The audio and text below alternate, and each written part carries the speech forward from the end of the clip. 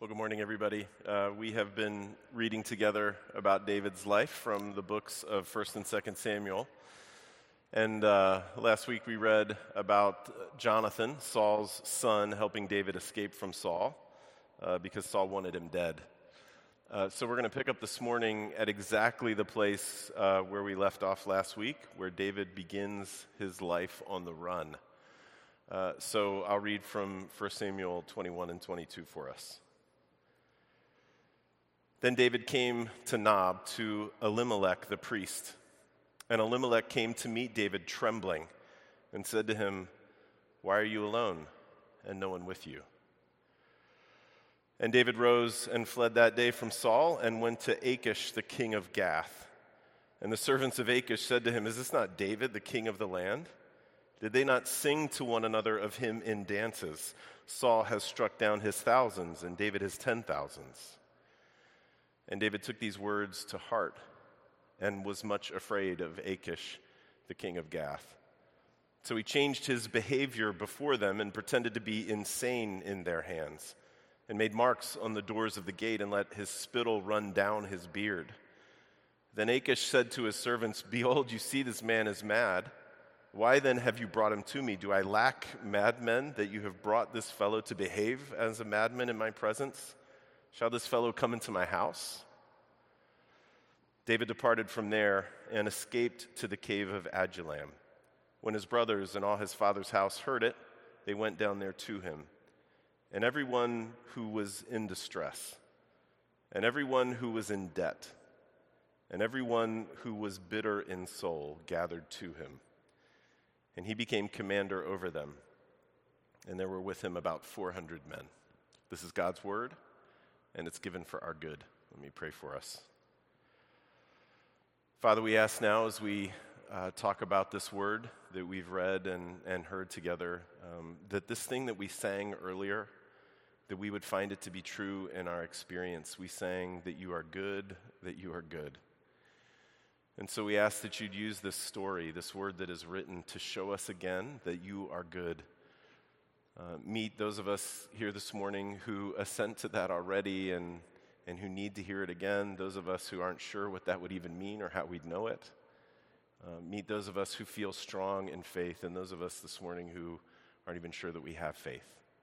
Meet us and show us again that you are good to us in Jesus. And we pray this in his name. Amen. Well, a few weeks ago, the inscrutable and yet scarily accurate Google algorithm suggested to me that I probably would like to see Siskel and Ebert's review of Steven Spielberg's 1981 movie Raiders of the Lost Ark. Well, Google was correct. That was something that I wanted to see, even though that thought had never crossed my mind before. So I watched their review of that movie, and it was pretty great. Roger Ebert set up the review by saying that they were going to talk about one of the most exciting and entertaining movies to come along in a long time. He said this movie is fun for lots of reasons, but the best reason is the film's inexhaustible supply of dangerous situations. And then they rolled the clip of the beginning of the film, the one where Indiana Jones is trying to escape all of the booby traps in that South American temple. I hope at least some of you have seen it. You know, there's rocks falling down, there's poisonous darts shooting at him. His traveling companion ditches him. He has to jump over this deep abyss and shimmy underneath this wall that's closing down on him. And then, of course, at the very end, that huge boulder starts rolling after him. And so when that clip ended, Ebert looked really wryly at the camera and he said, you know, this is just the beginning of the movie as it's getting warmed up. Later on, he gets in some really tight situations. It was a perfect opener and a really great review. And I don't know if there is a more accurate description of David's life on the run than the one Ebert gave to that movie: an inexhaustible supply of dangerous situations. But it's not a movie. It's David's life. And as we'll see, sometimes David responds well to the trouble and to the pressure and to the fear he experiences. And sometimes David doesn't respond well at all. He responds poorly to the pressure and to the trouble and the fear that he experiences. But the story behind the story is that no matter what situation, no matter what trouble David finds himself in, God is there in between the lines of the story, and he is guarding him. And that is how God is with people like us when we're in trouble, too. And that's very good news. So David and Jonathan, Saul's son, have just parted in tears, and Jonathan goes back to the city, back to the royal court, and David finds himself that very second a fugitive running from the most powerful man in the land. I mean, the official state position on David is that he should be dead. And so there is no looking back for David. There is no moment to consider what he needs to do. He goes on the run, and he leaves with nothing but the clothes on his back. And the first place he goes to, the first place he runs to, is a sanctuary city. It's a place called Nob. That's where all of the priests lived. It's where the tabernacle was at that moment in time. And so you can understand why David would go there first. It's a sanctuary city. It should offer him time to be able to rest, maybe catch his thoughts for a little bit. But he is met instead by a nervous priest, a guy named Elimelech. And Elimelech questions David, and while he questions David, he's trembling. He says, "Why are you alone? And why is there no one with you?" These are really good questions. And they make sense because someone who was a part of the royal court, like David was, they would never travel alone. And someone whose job for the last few years had been making war would never travel without some soldiers to watch his back. So Elimelech's no dummy. He knows something is up. He can probably see it in David's eyes. He just doesn't know what's up. So we didn't read the rest of that story this morning. You should read it later this afternoon, but I'm going to tell you what happens. That nervous priest's questions are hanging in the air, and without a second of thought, David lies to him. David, on the spot, makes up this story. He says, well, here's the truth. Saul has sent me on this secret mission, and nobody else can know about this secret mission, and I'm alone because I'm going to meet up with the rest of the soldiers later in an undisclosed location. And then he asks the priest for bread. He says, give me some bread. Give me 5 loaves. Give me whatever you have on hand. Now, we don't know if the priest bought this story or not. But he does tell David, look, I don't have bread that you should eat. I have the bread of presence. It's the 12 loaves that the priest should eat. But I'll make an exception. If you can tell me that the men who are with you are ritually clean, then I'll give you the bread. And of course, David lies again. He makes up a story about the soldiers who, of course, don't even exist. He says, for sure they're clean. Don't worry about them. And so he gets the bread. And David now has what he really came for, which was some food. And I guess the first thing that you can say about this is that while this may be the first morally suspect thing David does in this story, it's the first morally suspect thing that we've come across as we've been reading his story together. But you need to know it absolutely won't be his last morally suspect action. Scripture never tells us anything at all about David living a perfect life. Scripture just tells us about his actual life. It never says that it was okay for David to lie to a priest. It just says that David did lie to a priest. Sometimes David does good stuff, and sometimes he doesn't. Just like every other human being who has ever walked this earth except for one. And here's the thing, church. David lies, but he gets his daily bread anyway. And there are very few clearer pictures of grace than that. Favor that he hadn't earned. Favor that he did not deserve. And church, this is, of course, at the heart of our faith. This is at the heart of Christian faith. We believe, in the most thoroughgoing way we believe anything, that we don't receive grace from God and we don't receive good from God because we deserve it or because we've earned it. We receive grace from God and good from God because he loves us. And he loves us enough to give himself up for us. Now, yeah, absolutely, that love works on people like us. That love works on us. It slowly changes us into people who live differently and who begin to make better choices. For sure, that's what God's love does to us. But that love, church, it is always first. And it is never earned. It comes to liars and to fakes for free. And that is good news. David gets his bread, and so do we.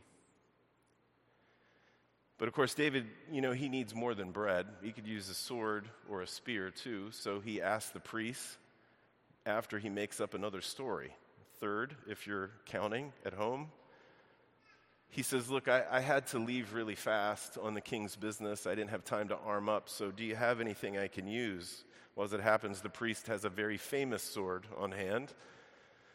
He has Goliath's sword, the sword of the guy that David had killed years earlier. Well, David says, look, there's no sword like that, so I'll take it, and with food and with weapons, he runs away from Nob. And he runs to Achish, the king of Gath. So if David has just made a morally suspect decision, now he makes a royally dumb decision. Gath is a Philistine stronghold. And David has just conspicuously spent the last few years of his life making war against the Philistines. Further, he has rolled into the hometown of an old war hero. And that old war hero is named Goliath. And he has rolled into the hometown of Goliath with his sword on his back.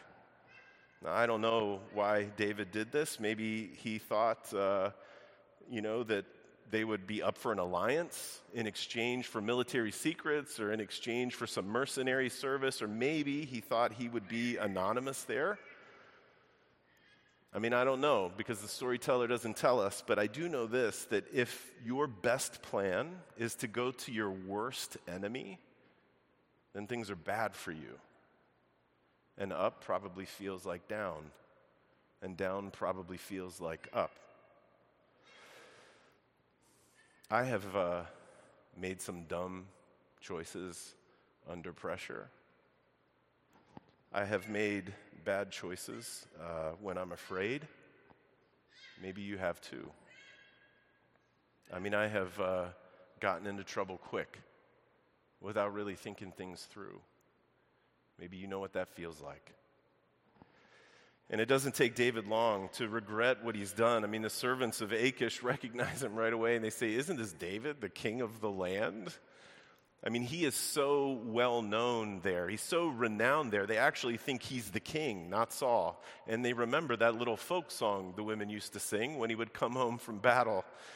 Saul has struck down his thousands and David his 10,000s. And he hears that song and panic sets in on David. Verse 12 says he took these words to heart and he was much afraid. So of course, David starts acting insane, as one does, I guess, in these moments. He makes marks on the doors. He lets his drool run down in his beard. It's this ridiculous plan. It's as ridiculous as going to Gath in the first place. But amazingly, it works. And Achish, who says, look, don't I have enough madmen already? Achish lets him go. And so now, for the second time in David's life on the run, he is given deliverance despite himself. And that is exactly how David viewed this moment. And we know that that's true because we have Psalm 34. Psalm 34 which we spoke together and sang together as our call to worship this morning, it's a song that David wrote about this moment in the court of Achish. And in Psalm 34, David doesn't celebrate his own prowess. He doesn't celebrate his own quick thinking. This is what David says about acting crazy in the king's court that day. This is what he says: "Taste and see that the Lord is good. This poor man cried, and the Lord heard him and saved him out of his troubles. Blessed is the man who takes refuge in him."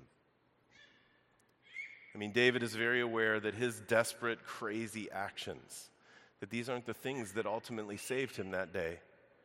He knows that God saved him. He knows that God was the refuge that day. And this is another grace to David. And it's a grace for people like us too. In whatever trouble we might find ourselves in whatever fear we are facing, whether it's trouble that we've gotten ourselves into by making bad choices under pressure, or trouble that we didn't ask for that's been brought to our door anyway. God is a refuge for people who make bad choices. God is a refuge for people who suffer under the consequences of others' bad choices. God is a refuge for his people. Even though it costs him everything to be that refuge. It costs him everything at the cross. But he is a refuge for his people. And you know, church, recognizing that that's true and saying that that's true again and again and believing that that's true in a thoroughgoing way that changes how we walk around in this world, acknowledging that he is a refuge, it has an effect, a very important and incredible and beautiful effect in our lives. As the Apostle Paul put it in the New Testament lesson we heard, as we recognize God as a refuge, we are less and less likely to rely on ourselves when we are in trouble and when we are afraid. And we are more and more likely to rely on God who raises the dead when we are in trouble and when we are afraid, when we're stuck, when we're under pressure. We pin our hopes on the one who raises the dead. So David flees from Gath, gets out by the skin of his teeth. He goes to Adullam. It's a series of natural rock fortresses about 18 miles southwest of Jerusalem. They're caves, really. He sets up a camp there, and as word gets out that that's where David is, as word gets out, I don't know how it trickles out, but it gets out. As that happens, something beautiful and strange begins to happen. The storyteller says that everyone who was in distress and everyone who was in debt and everyone who was bitter in soul gathered to him. David attracts this guerrilla band of the misfits and the marginalized and the outsider, this parade of the hurt and the broken and the angry ones. And church, in this way, I think David points way past himself to his greater son that would one day come. You know, the one who attracted his own following of suspect people. The tax collectors and the sinners and the harlots and the cowards and the deniers and the liars and the fakes. Jesus offers grace and he offers refuge to people like that, which is to say, he offers refuge to us. And he does it not because we've, earned it by our good behavior. And he offers grace and refuge not because we have reasoned our way into it. And he offers grace and refuge not because we've made a set of really sterling choices that caught his eye. He offers grace and refuge because he loves us enough to give himself up for us. Blessed is the one who takes refuge in him. Let me pray for us. Father, you know what to each one of us feels like we're in over our heads. You know those experiences in life that maybe some of us are in right now that make us feel afraid and under pressure, like we don't have time. You know the decisions that we are inclined to make in those moments. And so, Father, we ask that you would use whatever it is that you need to use in our lives to make us into a people who see that we should not be relying on ourselves in those moments, that we should rely on you, the one who raises the dead. Father, help us to recognize that you give grace and you give good, and we don't have to earn it, that you do it because you love us. Father, we ask that you would help us to be a people who rely on you so that we would grow up in our faith, so that we would mature in our faith, so that through us you could love this broken world around us. And we pray this in Christ's name. Amen.